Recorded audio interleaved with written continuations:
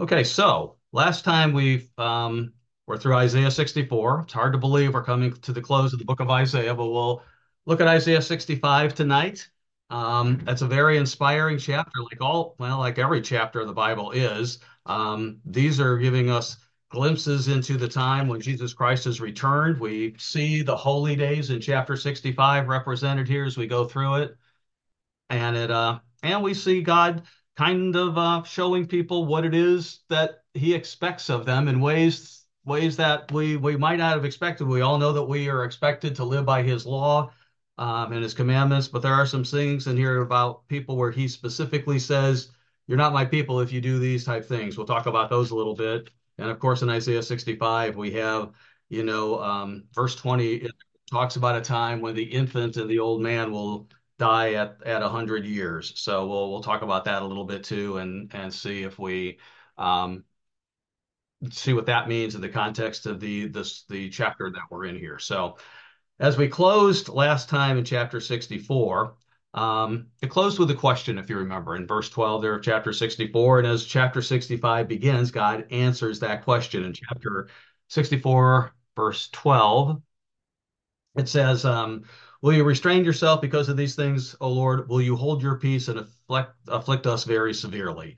And as you remember in chapter 64, people were looking to God and recognizing what they had done and calling him to come forth and save them.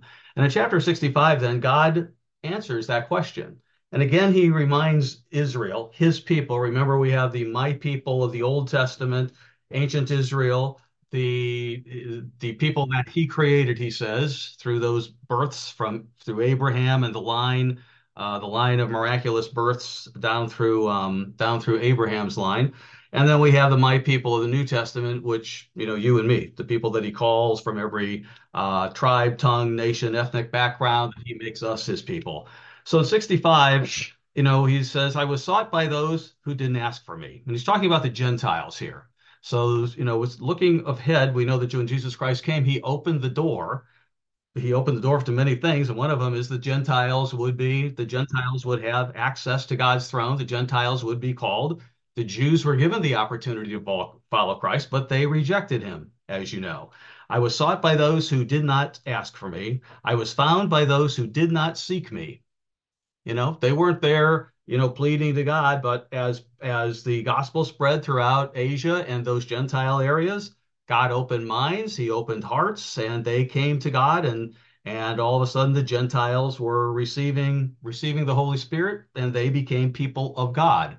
And here we had Jews and Gentiles, something that people wouldn't have seen in the Old Testament times, that the two of those would become one family and one people, but God created that way.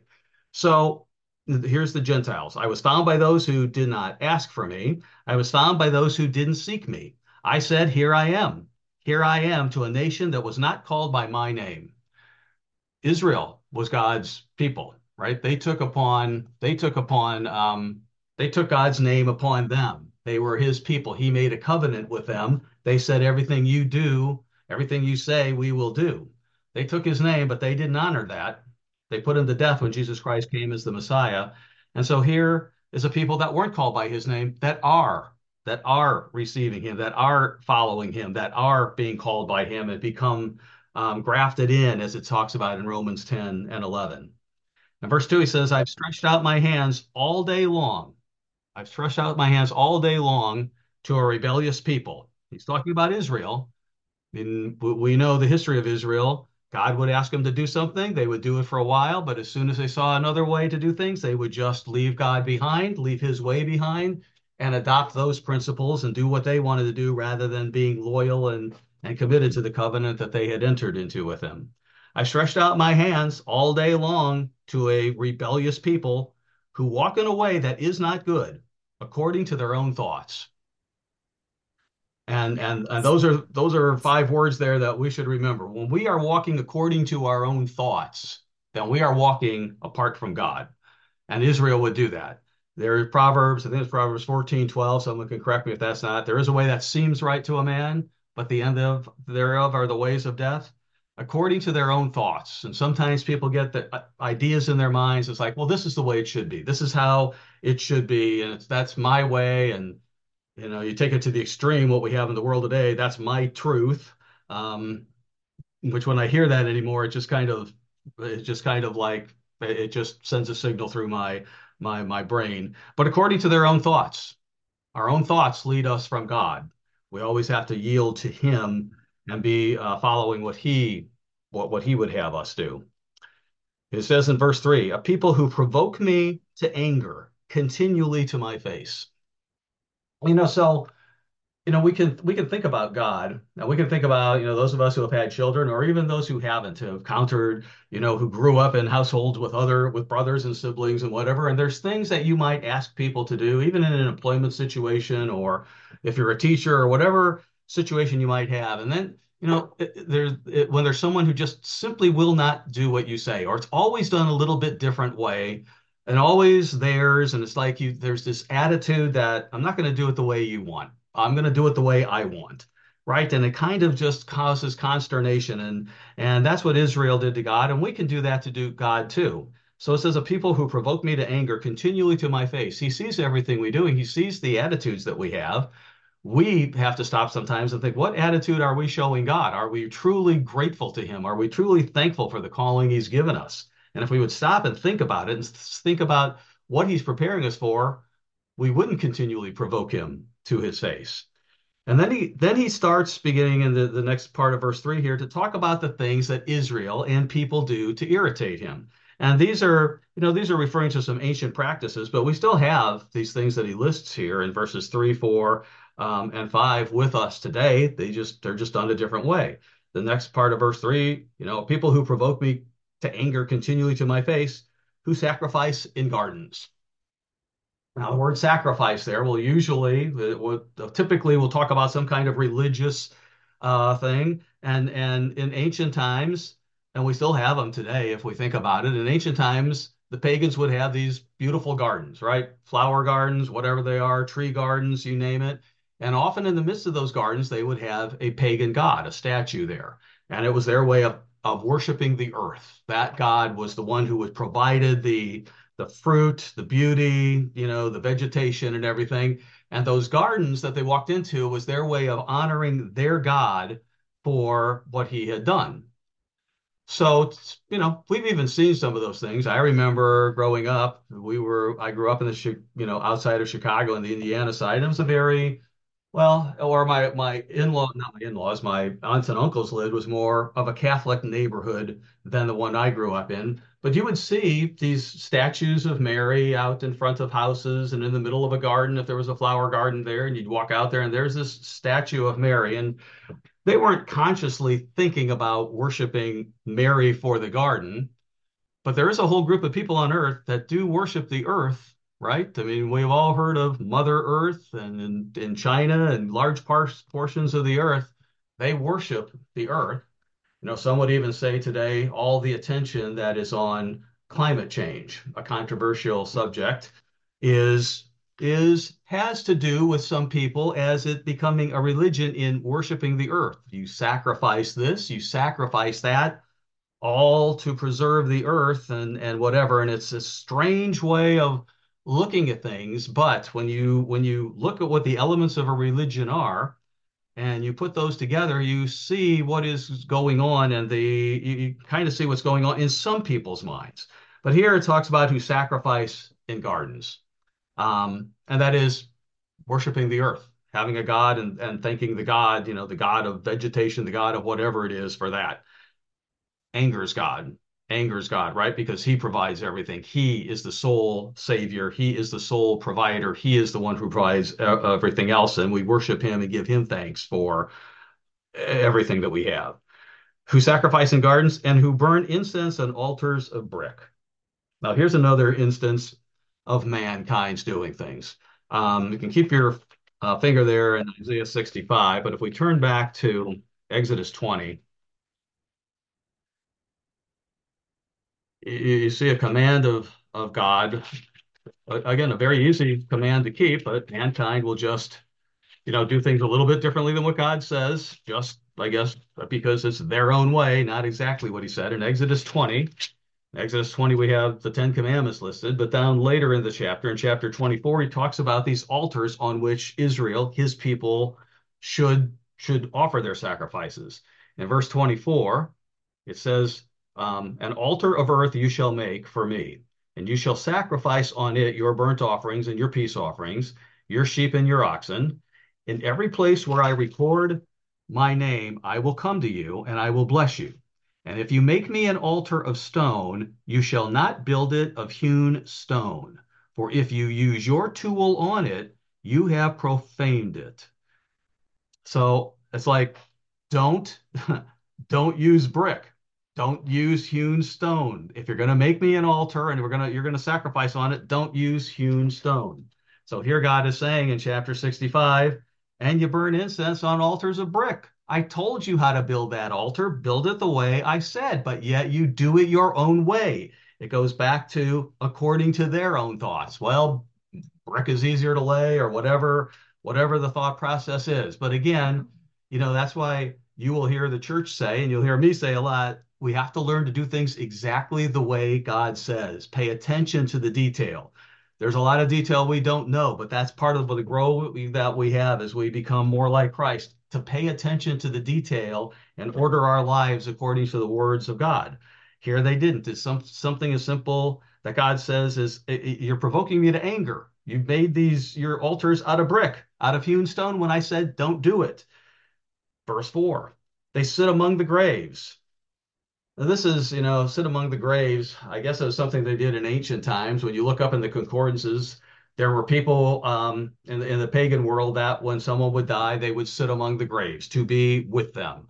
Um, if it was the day or two after they died, there was a belief that the spirit would be there and the spirit would talk to them, and that they would be able to feel the spirit of them. And so they would sit by the graves wanting to feel that spirit of the person who had just died. We have some of that with us today. I don't know of anyone who's ever sat by a grave after someone's been buried, but I have heard people say, "I felt their spirit when they died. I felt their spirit either come into me, or I felt their spirit in the room." And it's like that's kind of strange. I'm sure they're just thinking of the memory and everything like that. But the way some say it, it makes you wonder what they're really thinking. I don't mean anyone in the church. It's been other people I've heard say that. But this is what they were doing there. And the God says, when the dead are dead, they're dead. They're dead. Look forward to the resurrection. That is, every man, woman, and child will live again. They will have the chance to, if they haven't in this life been called, they will be, and their minds will be open. But don't think you're going to commune with the dead spirits. That is of Satan. That's not what's there. But God says, here's some who sit among the graves. Here's some who spend the night in the tombs for the same reason. They will just stay there because they want to be with it, and they don't want to miss whatever communication might be coming from that dead spirit of their departed one. So you have all these things. I guess today we would have people not doing that, but we have things like seances. We have things like fortune tellers. Never been to one, never will be to one. But I understand that, they can conjure up spirits and kind of tell you what grandma had to say or your aunt or uncle had to say or whatever. So it may not be people sitting in the graves, but we still have this element with us in the world today of communicating with the dead. And God is pretty clear, the Bible, don't do that. Don't do that. Saul did that when he went to the witch of Endor and, had a demon represent himself as Samuel. God says, don't do that. Understand the truth. You know the truth, and live by it, and don't listen to what the world says, the pagans say, or even begin to think about doing things the way they say. Going on in verse 4, here's a common one, right? Who eat swine's flesh. I, a few times in the course when I was a pastor, we would talk with people, and Debbie will remember one case specifically that we were talking to a lady, and she'd been taking, this was back, she'd been taking the plain truth forever.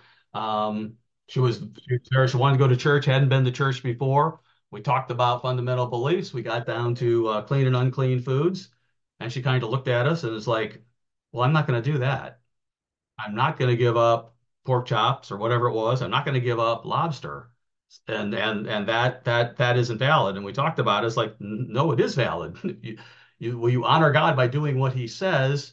And she never called again. She was like, I'm not giving it up. And I thought, well, so your God is lobster or whatever the pork thing was that she just had to have. And I thought that's pretty weak. But again, what did she choose? And people will say that in the world, right? It's like, what's the difference? What's the difference if you eat pork? Didn't, and we know the truth about what Christ said about, washing your hands and purifying all foods. We know what the real truth of Acts 10 and 11 is when Peter saw the sheet descending in there. But people will say, what's the difference? Does that really matter? And their own thoughts, it might not matter, but here's God saying, here's people who put me, who anger me to my face and provoke me to anger, who eat swine's flesh. That's not the only time he says it. He says it in chapter 66 as well. Um, so anyone who claims to be a Christian following God, you know, here's two verses you could say, and clearly talking about a time ahead of us, not just Old Testament time. Um, about the foods they eat. Everything God asks us to do, it is a sacrifice to him. It is our reasonable service if we really appreciate the calling he's given us to sacrifice. And if he says give it up, we give it up and just thank him for everything else, for everything he's done in our lives. So verse 4, so who eats wine, and I do have you can go back and look at Leviticus 11, where the clean and unclean meats are. I don't think we need to go back there and read all that. Everyone online here is well aware of those verses where God says, these are the foods to eat, and these are the foods that are unclean, don't eat them. So, verse 4, yeah, who eat swine's flesh, and the broth of abominable things is in their vessels, things they eat in soups, whatever it is. I don't even, some of you may know some of those abominable things that are in soups that people eat. The only thing that came to my mind was, I do know in some parts of the world they have something called blood soup, and God says don't eat blood, and yet, there's something like that in some parts of the world. I'm sure there's other abominable things that people boil to make a broth out of, and well, yeah, clam chowder, I guess, would probably fit into that as well. So you can kind of see the things God is saying here. Here, his people, people who provoke me to anger, and then he lists these things. Of course, the Ten Commandments are always things. Those are just those people obey, we're supposed to obey without even having to mention them, right? I mean, because that's just given. But God is saying these other things here too that they've adopted from other cultures. There's this danger in looking at how other religions do things, and ancient Israel was guilty of that often. That's why God says in Deuteronomy 12 verses 29 to 32, don't look and see how the Gentiles worship their gods and think that I'm going to be honored if you apply those things to your worship of me. And so here in December, where the world is celebrating Christmas, obviously, and so many people know that it is based on a pagan festival from way back when, and that they think, oh well, as long as we're mentioning God, he's okay with it, and he's absolutely not. We could add that into verses 3 and 4 here as well. God's not honored by that. It's an abomination. It provokes him. It provoke him to anger to see people doing those things. So God says, don't look at the way they're doing it out in the world. Just follow me. He's got all the answers. He knows exactly the way. Jesus Christ said he's the way, the truth, the life. Just do it his way. He will lead if we just yield ourselves to him. We don't need the world's religions giving us clues as to how to worship him or preach his gospel. Okay, verse 5. Verse 5. Who say, you know, and they probably don't say this to his face, although I'm sure some people do. Keep to yourself, God, who say, keep to yourself, God, don't come near me, for I'm holier than you. Well, what are they saying? When we say, oh, this is the way we should do it, we should do bricks. We should sacrifice on altars of bricks rather than unhewn stone. It's like God looks at that and says, you know more than me? I mean, you know better how to worship me than what I tell you to do. Who say, keep to yourself. Don't tell us what to do. Don't come near me. I'm holier than you. And sometimes we have to think about our actions. And is that what we're telling God? I think I know better than you what to do. Um, and see how God responds to that. And then he says, these are smoke in my nostrils, a fire that burns all the day. It just irritates him. You know, very thankful that God is patient with us, that he's merciful with us, that he's long suffering, because he really loves all of mankind and he really wants them to repent and to receive eternal life. And yet, mankind irritates him, and he understands. He doesn't condone, but he understands. But we all have to, and all mankind is going to have to come to the point where where we yield, to him. Um, Yeah, I have written. I wrote down here as I was reading that verse, spiritual pride, right? That's the spiritual pride where we know more than God, and he would look at it and say, "Well, you seem to be taking a lot upon yourself. If you would look into my word and remember humility and follow me and tremble at my word, then we're serving God, and then we move along well." So God talks about these people, right, who provoke him to anger. In verse 6, he says, "Behold, it's written before me, I won't keep silence, but I will repay, even repay into their bosom your iniquities and the iniquities of your fathers together." There is a consequence. There is a consequence for sin. There is a consequence for doing things differently than the way God said, for transgressions, iniquities, sins, for the attitudes that we have, and you know, your iniquities and the iniquities of your fathers together. There will be consequences of it. Um, and then he talks about they burnt incense on the mountains, again, worshiping other gods. And again, the ancient ways of doing things were one way, but we still have gods among us today that was talked about many times that people will trust in and rely on and sacrifice to, right? It would be uh, jobs, income, money, power, authority, whatever is their God that they're willing to sacrifice to anger God or go against his will because they want what they want so badly.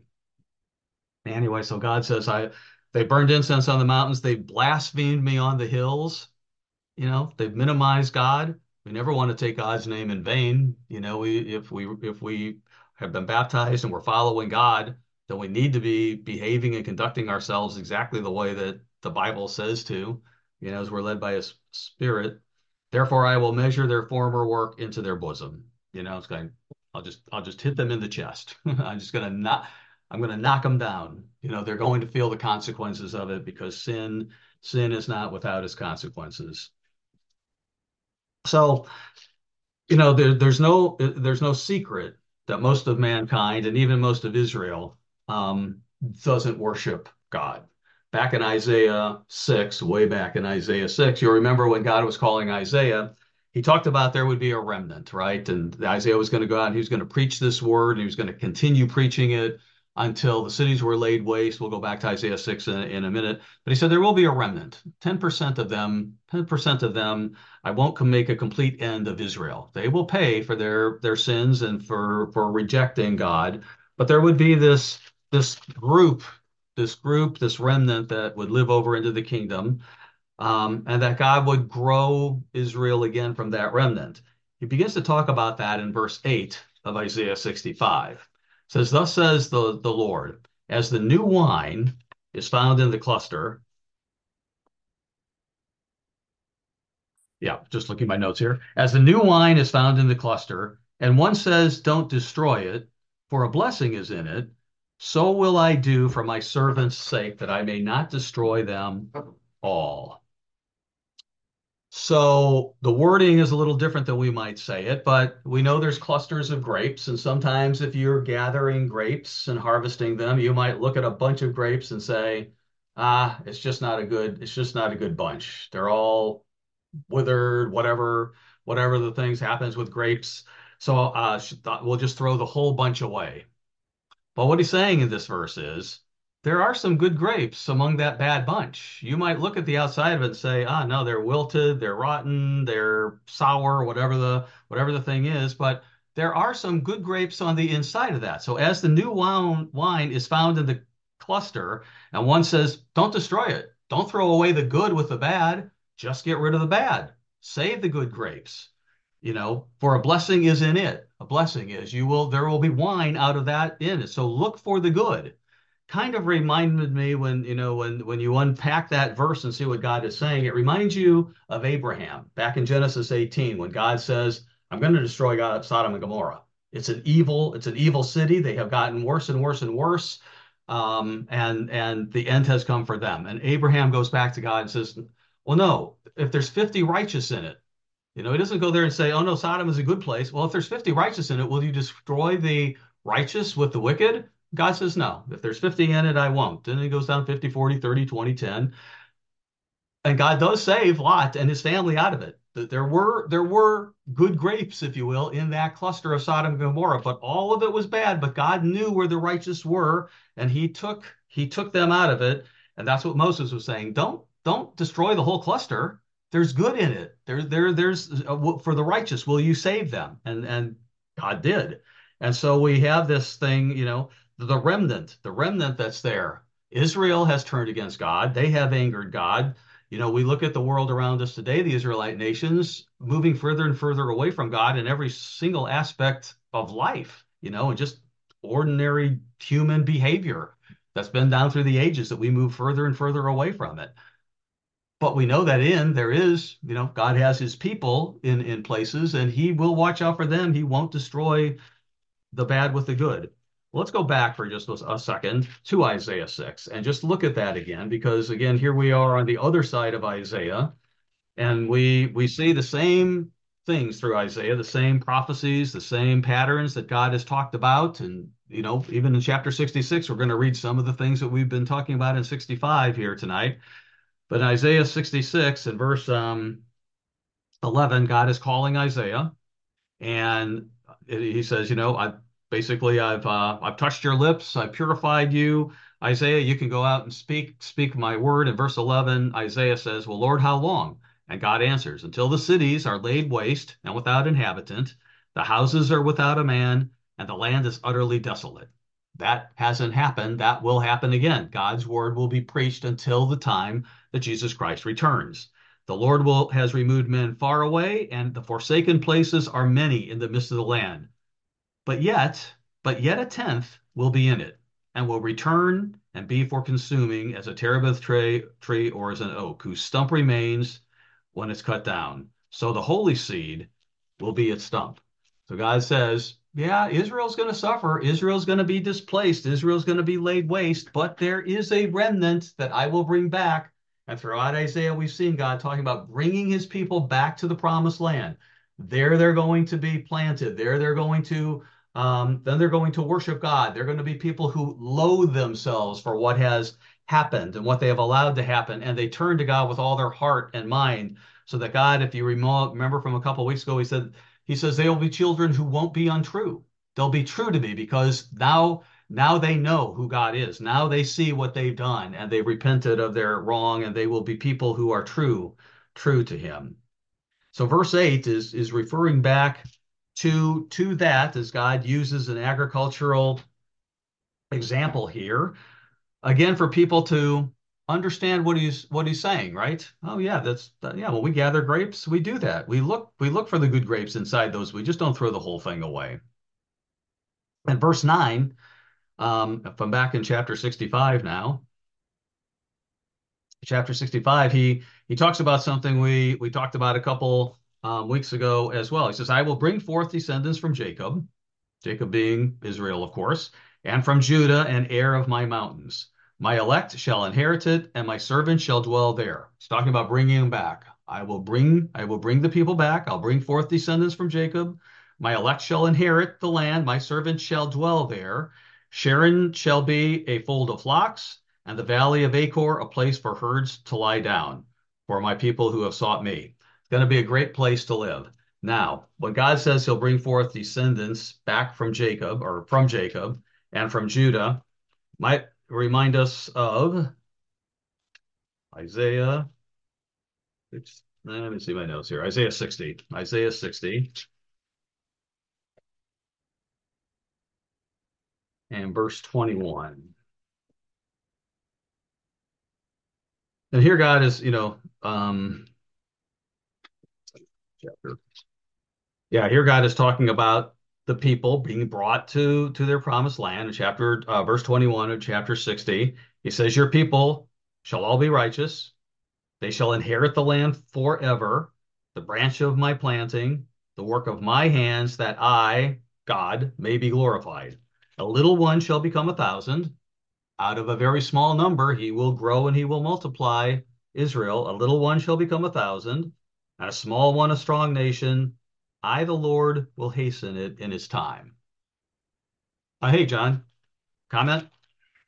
Mr. Shabi, in verse 9, where it says, I will bring forth descendants from Jacob and from Judah, an heir of my mountains, he then says, my elect shall inherit it. Do you see a link to that elect with the elect over in Matthew chapter 24 and verse 22, that unless those days would be shortened, no flesh would be saved alive, but for the elect's sake, those days would be shortened? Is that part of the reserving or the sparing of the remnant through the end time, or do you see a link there? I mean, he's talking about a physical people here. The elect, the first fruits will be spirit beings at that time, right? So, but he does say the elect. There is the inheritance with, the inheritance will be co-heirs with Christ. So, I hadn't really thought about that, but that's a good point. What do you think?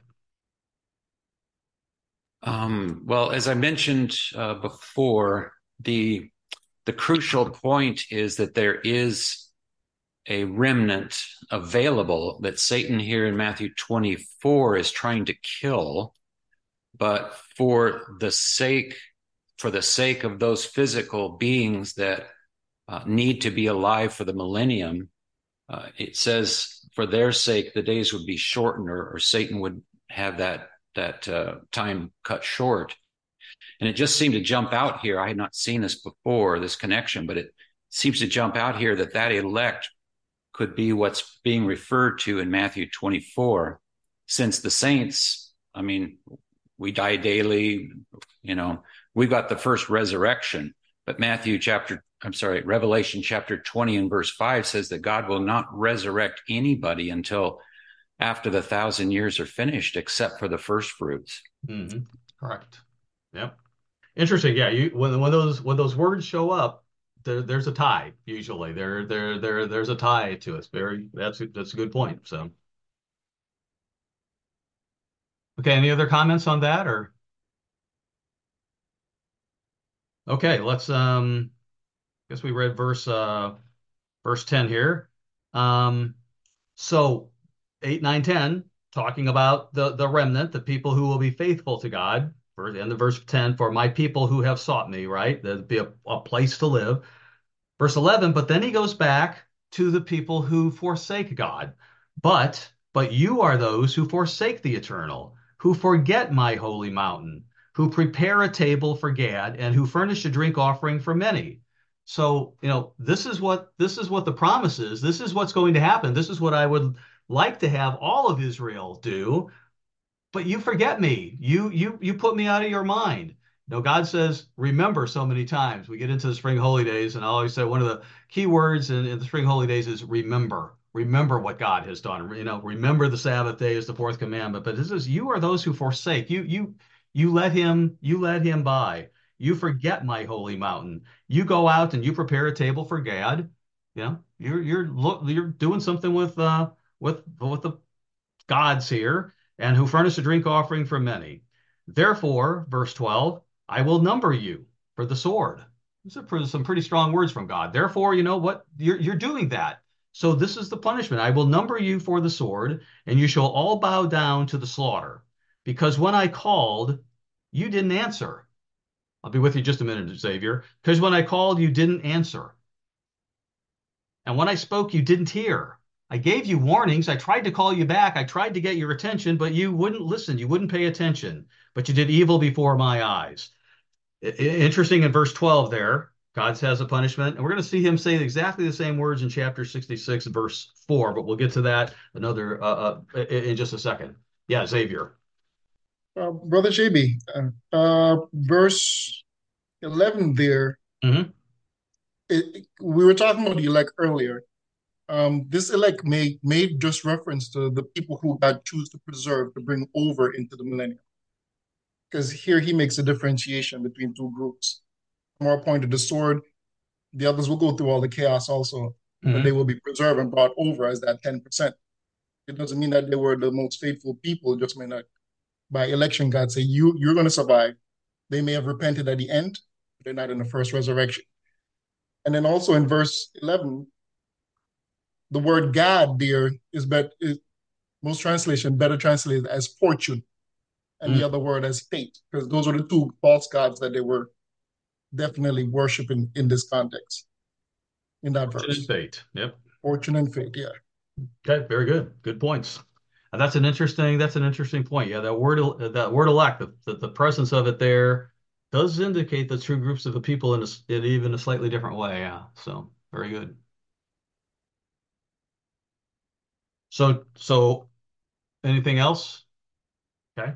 So in verse 12, I mean, God says, because you do this, this is what your punishment's going to be. Because when I called, you didn't answer. Again, he will remind us. God will always send the message to us. Our ears have to be in tune to what is being said, whether it's the words that we read in the Bible, or if someone tells us, you need to look at this, or if our spouse says something, or we hear something in a sermon. Pay attention, and yield to God, and because he will get our attention to it, and we don't want to close our minds to it.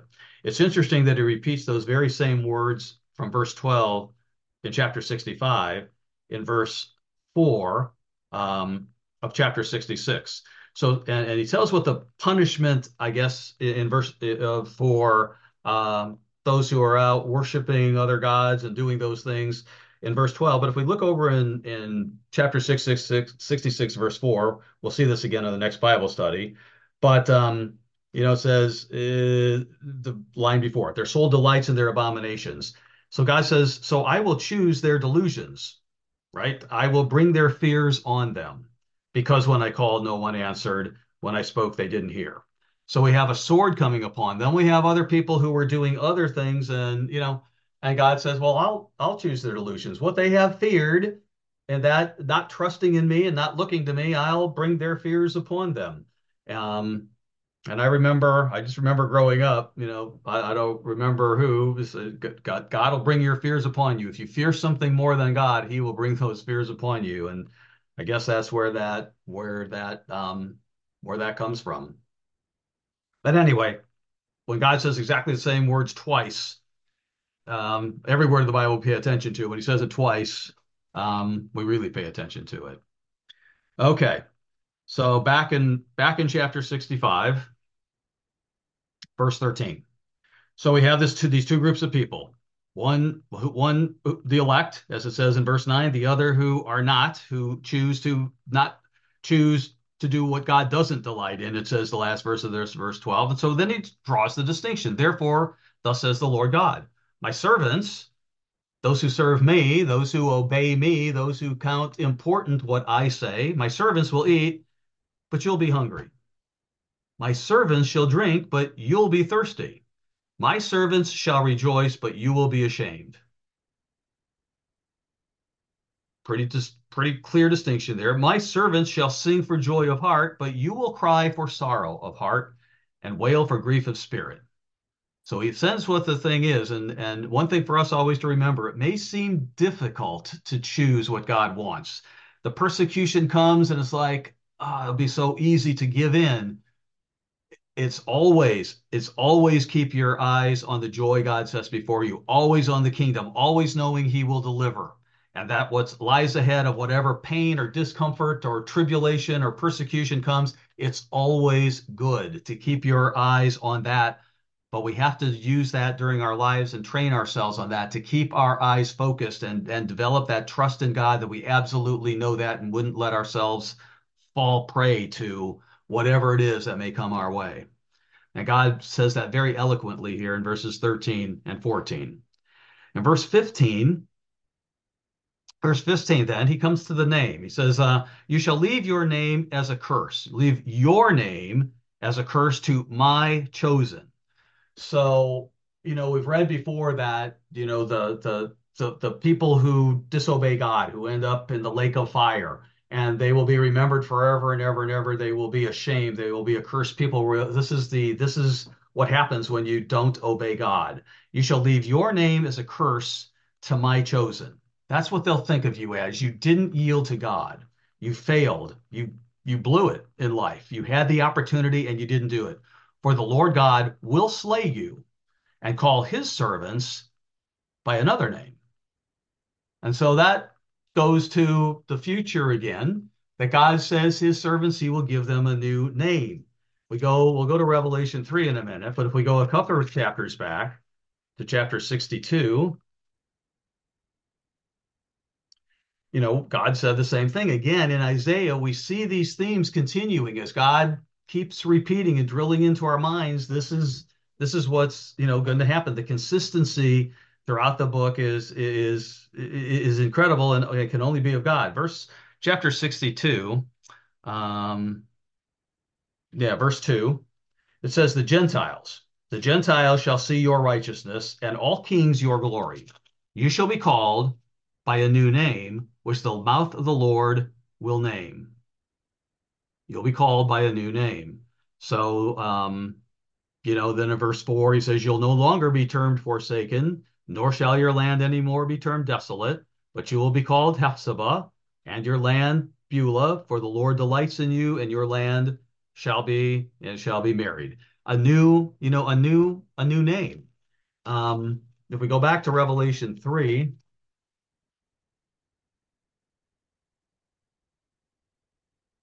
Revelation kind of brings together all the prophecies of the Bible, and it's the last book that God inspired to be written, and you see the themes throughout the Old Testament and New Testament all come together in the book of Revelation when we are in chapter 3 and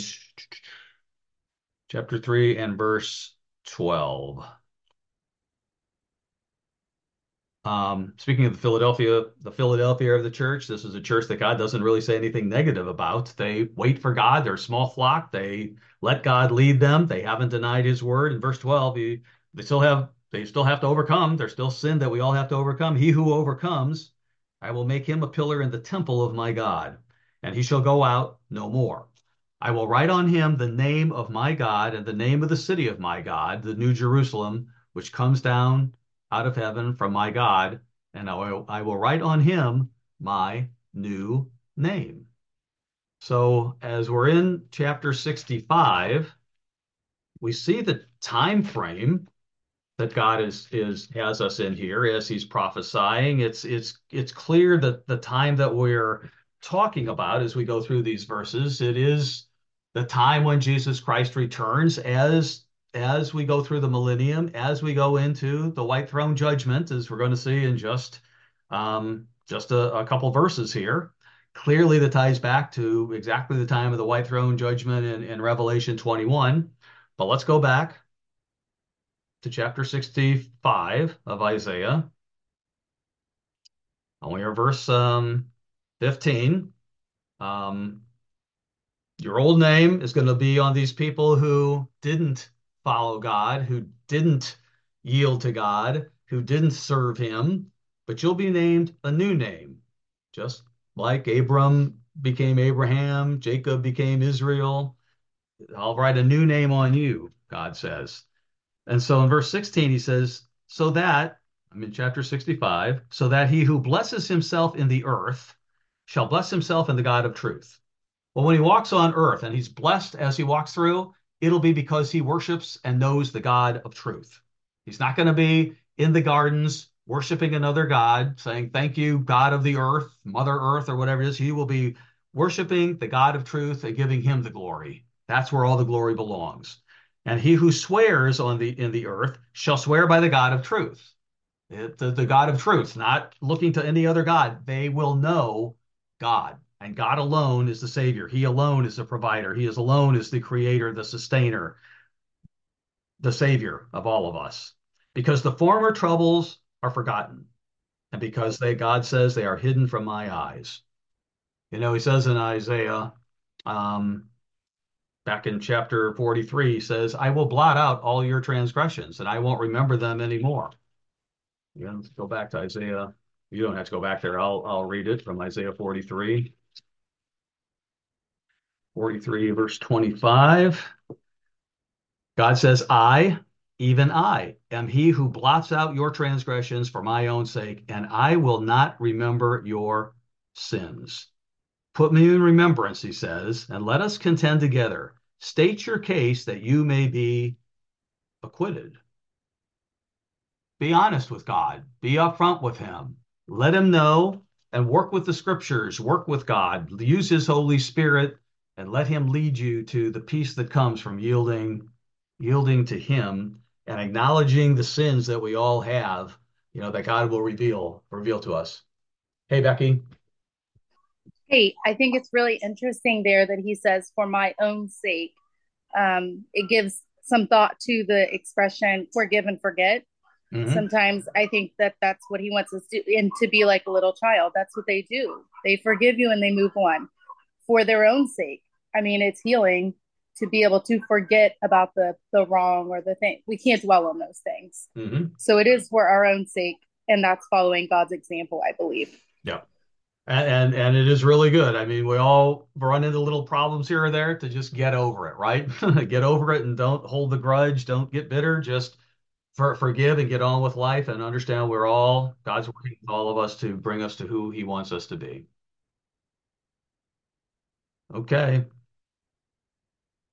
So we're okay. Verse 17. Now, 17 is clearly, right? I mean, as we read verse 17, our minds go right to Revelation 21. For behold, God says, let me also give you Psalm 51:9. I mentioned Isaiah 43, where God blots out our sins, and Psalm 51:9 in David's prayer of repentance, he says, blot out my sins and don't remember them anymore. Psalm 51, verse 9. So verse 17, for behold, I create new heavens and a new earth. Completely, you know, at the end of Revelation, after the millennial time, the time of the White Throne Judgement that we read about there, and the second resurrection, and then beyond that. For behold, I create new heavens and a new earth, and the former shall not be remembered or come to mind. But be glad and rejoice forever. Here's the eternity. Be glad and rejoice forever in what I create. For behold, I create Jerusalem as a rejoicing, and her people a joy forever.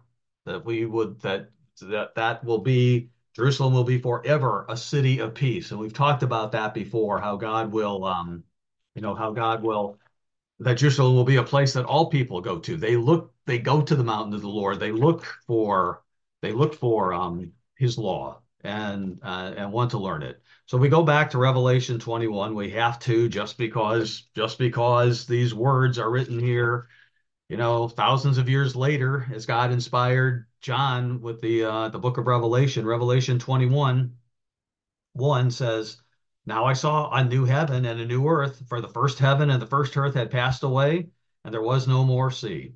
And I, John, verse 2, saw the holy city, New Jerusalem, coming down out of heaven from God, prepared as a bride adorned for her husband. So we see the time frame we're in as we're in these verses in chapter 65, as we're approaching the end of Isaiah. Behold, I create new heavens and a new earth. The former shall not be remembered or come to mind. In First Peter 3 or Second Peter 3, you know, Peter says, when the purpose for the physical earth is done, it will be burned up. It won't be remembered anymore. It'll be replaced with a new heaven and new earth where God comes down and makes his place, and that he lives there and dwells with men. And in verse 18, just be glad. Be glad. Forever there will be peace. Forever. All the old is past. All the pain, all the suffering, all the tears, all the agony, all the wars, all the consternation, it's all gone. It's all gone. And it'll be the time of peace and harmony that mankind has always wanted. Verse 19, I will rejoice in Jerusalem and joy in my people, God says. The voice of weeping shall no longer be heard in her, nor the voice of crying. It's the same thing. If you want to mark down Isaiah 30, verse 19, it's the same thing he says back in Isaiah 30, verse 19. And Isaiah 30, you'll remember that's the chapter that says, your teachers will not be in a corner anymore. You'll see your teachers and they will say, this is the way, walk you in it. And we talked about that being a millennial chapter. And here we know the setting we're in here too, when God is talking about Jerusalem. And it'll be a city of peace and a city of rejoicing forever. And then we come to verse 20. Seeing the context that we're in right now, we're talking about a time clearly that didn't happen in ancient Israel, clearly not the time we're living in right now, but clearly a prophetic time. God inspires these verses. No more shall an infant from there live but a few days, nor an old man who has not fulfilled his days. People will have complete lives.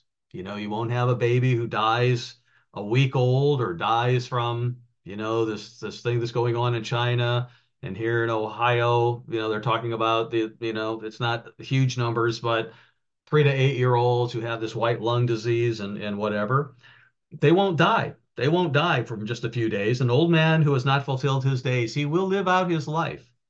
For the child shall die 100 years old, but the sinner being 100 years old shall be accursed. So the church in the past has looked at that, and it could. We don't know exactly what it means, but we know that we all don't live 100 years today. Mankind has not just lived 100 years. There are some that say, a generation in the Bible is like 100 years, and as God made the generation will be there. Well, when God says 100 years, I think He means 100 years. Could that be a millennial verse? Could it be a White Throne Judgement verse? Right, because in the second resurrection, all those who weren't resurrected in the first resurrection of the first fruits are resurrected. Every man, woman, and child who has ever lived, whether they ever heard the name of Jesus Christ in their lifetime or not, they will be resurrected. And you recall in chapter 20 there, it talks about how books will be opened, that they will understand. They will understand the truth of God, just like God has given us the gift of understanding His truth. That will all be there, and there will be a time that they will learn and that they will be judged according to what they do with their life and the knowledge that God gives them. And it says there at the end of chapter 20, whoever wasn't written in the book of life will be in the lake of fire. It'll either be eternal life or it'll be eternal death. That's the two choices. Jesus Christ said it in John 5. The resurrection, either to condemnation or to life. So in that white throne judgment, because there's a time when the purpose of mankind ends. And God knows exactly how He's going to wrap up the physical earth and the plan that He has in mind with Jesus Christ to finish this what it is. So some of what I say here is speculation for sure, but at some point in time, there will be no more births, right? Life, because things end. Everyone who has been born, God will judge everyone and give them the time to do that. And it might be that this verse 20 is showing that the child will live 100 years, the old man will live 100 years, and then everyone who has ever had a chance to live on earth, who has ever been born, will be judged and in the book of life or not the book of life. We don't know. We can't say that that's exactly what that is.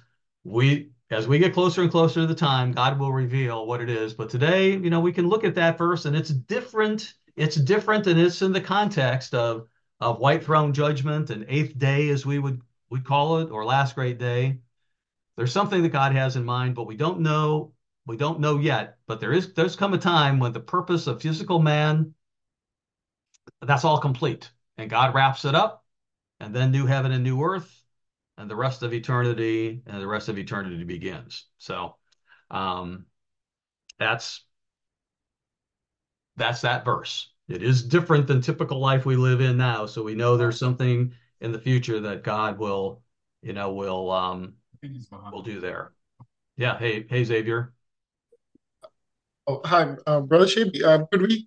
Could like most of Isaiah and different prophecies where our Father and Lord have insets of different things and they jump forward and backwards, then they go back to the present. We, if this was say us thinking, we would probably put verse 20 to 25 before verse 17. Yep.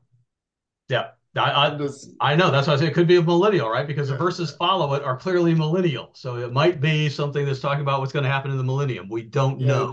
It comes they right do there that a lot in after. Yeah, Isaiah. Yeah. exactly. Hey, John. All right.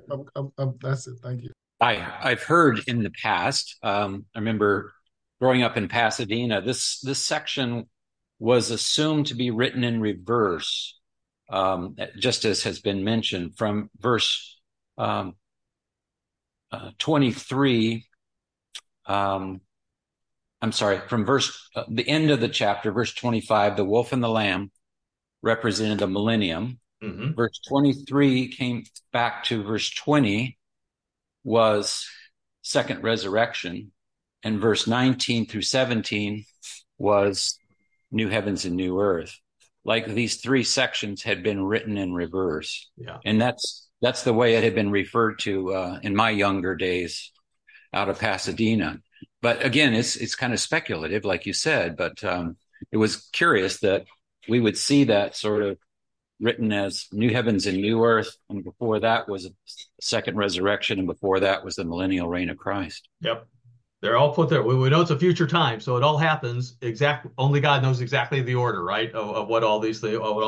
Well, some of them we know are clearly millennial. We'll getting into that in verse 21. They shall build houses and inhabit them, plant vineyards and eat their fruit. They shall not build and another inhabit.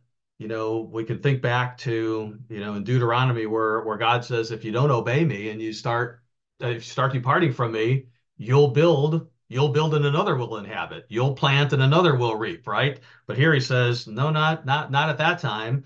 You'll build, they shall not build and another inhabit. They shall not plant and another eat. For as the days of the trees, so shall be the days of my people. They will live a full life. They will live a full life. And my elect there's that word again, and my elect shall long enjoy the work of their hands. Hey, Dale. Yeah, it seems like it's all talking about the physical remnant and not Mm-hmm. the saints, right? And I was also wondering about 20 and 21 verses together, if they maybe, again, maybe speculating, maybe they are connected to each other for the same physical remnant during the millennium. Maybe we can't be 100% sure. What are your thoughts? It says the word "and" in verse 21, right? It says the So word I thought it might be connecting because of that. yeah. What, You know, what, I, what, obviously they're connected together somehow, right? It's all the time after the return of Jesus Christ and the millennial and whatever, but to point out what was pointed out before, there's that word elect in verse 22. My elect shall long enjoy the work of their hands. They shall not labor in vain. They won't bring forth children for trouble, meaning, they won't be sacrificed. They won't die in war, I guess, and everything. For they shall be the descendants of the blessed of the Lord and their offspring with them. So right. just yeah. Okay. Thanks. Okay. We'll live and we'll see exactly what God has in mind. So,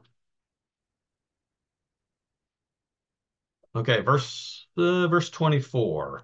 It shall come to pass.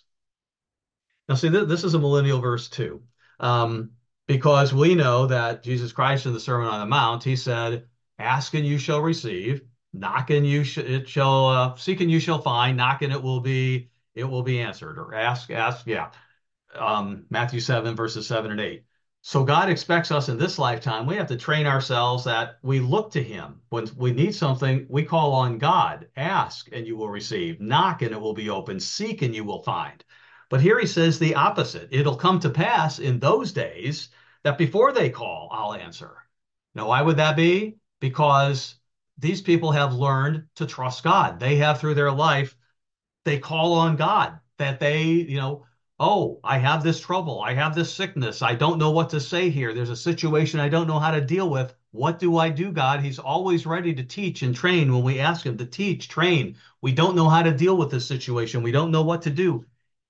We have to train ourselves through this lifetime to call on him. And the people in this time, after the return of Jesus Christ, he doesn't have to wait because he knows they're looking to him. Before they call, I'll answer. He knows now what our needs are, but we have to go through the discipline of looking to him and relying on him, letting him give the answer and knowing that. Before they call, I will answer. And while they are still speaking, I will hear.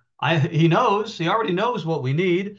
it's a beautiful verse because, we will have come to that point in our lives where we just look to God. He has the answer. We can trust him. We know that he knows what to do. He can give us the words. He can give us the thoughts. He can direct us to the Bible where the proper instruction is.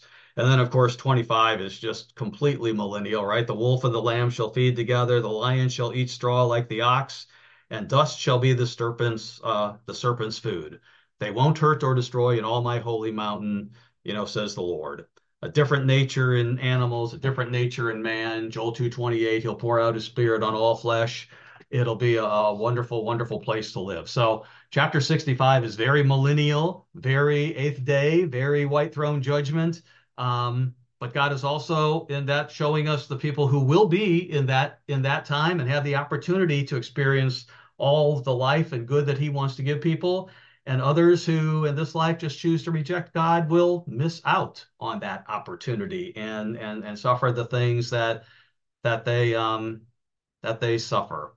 Um, I wanted to get to verse 2 and leave your thought on that because we're not going to have a Bible study the next few weeks because I'm going to be out of town and out of the country. But let me just get to chapter 66, verse 2 to just kind of finish up. I mean, 65 is very encouraging, and I think the first two verses of 66, you know, leave a lot for us to think about as well. With all this good, right, that God is showing, how everything's going to be, he says, "Thus says the Lord, heaven's my throne, earth is my footstool.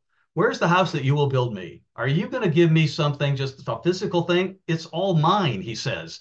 It's wonderful that you put your heart into it. David wanted to build a house for God. He wanted to do that, but God says, "Where's the house that you'll build for me? And where is the place of my rest?" It's not, it's good that you want to please me. It's good that you want to serve me. It's good that you want to show your gratitude toward me, but you can't do that with physical things. They all belong to me. And he says, "For all those things my hand has made," and all those things exist.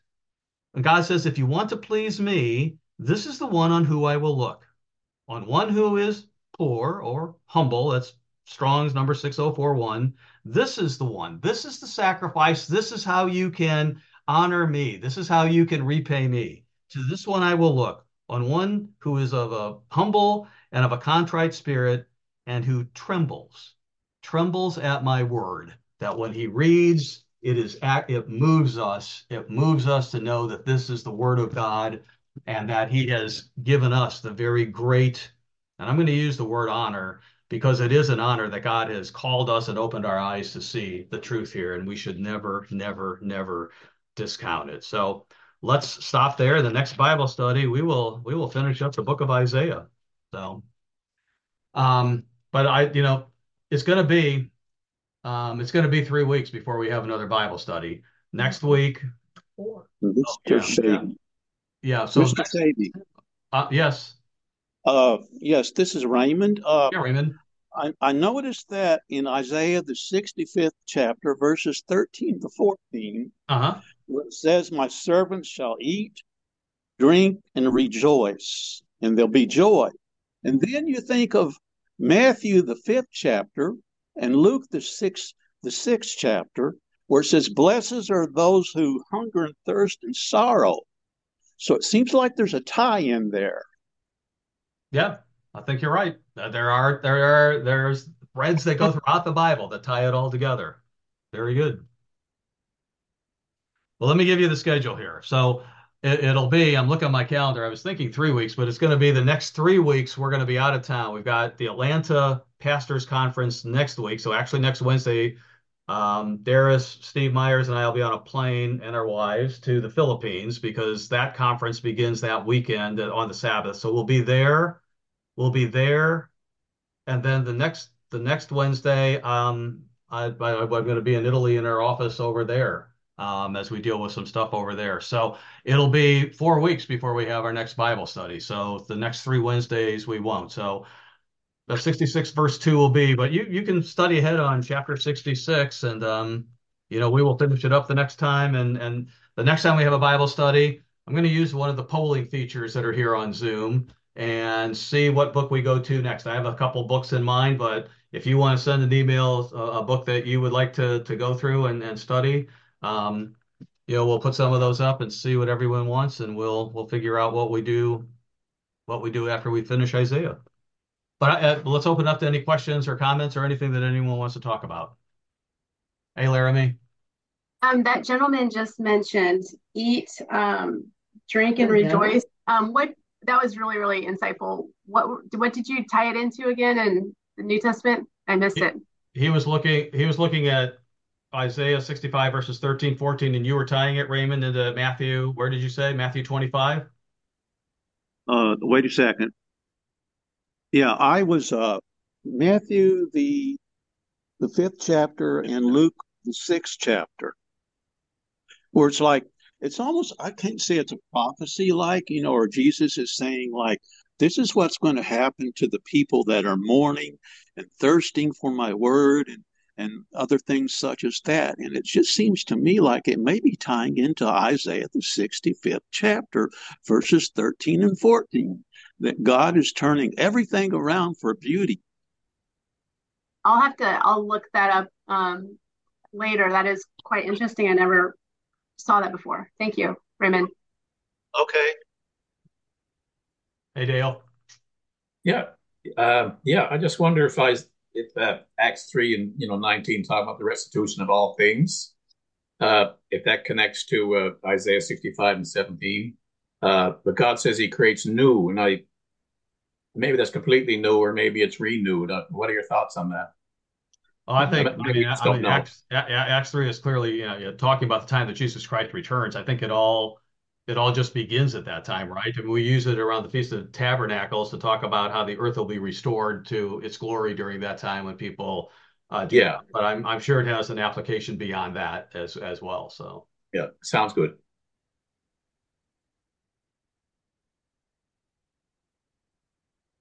okay, anything else, anyone? Okay, well, 1 month is going to be a long time. Have a very good. I will miss being there, and I actually had hoped that I was going to be able to do a Bible study while we were away, but the times are like 11 hours ahead, and in hotel rooms with we don't know what kind of the internet connection will be, but we will every Wednesday night we'll be thinking about this, and we'll be missing seeing you, but we will look forward to the time when we're all back together again. Okay, but do keep your prayers on these conferences coming up. It is God has something in mind for Asia. We have seen a lot. I have mentioned that a few times in letters, and probably the letter that you'll see tomorrow in the update. We'll talk about that again. We've seen things happening in Asia that are just happening in Myanmar and Bangladesh and Pakistan.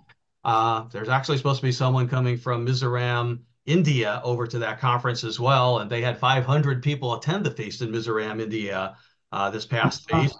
So there's a lot going on over there. So I ask God, if it's His will that everyone can be there, that we can all be together and then see what's going on.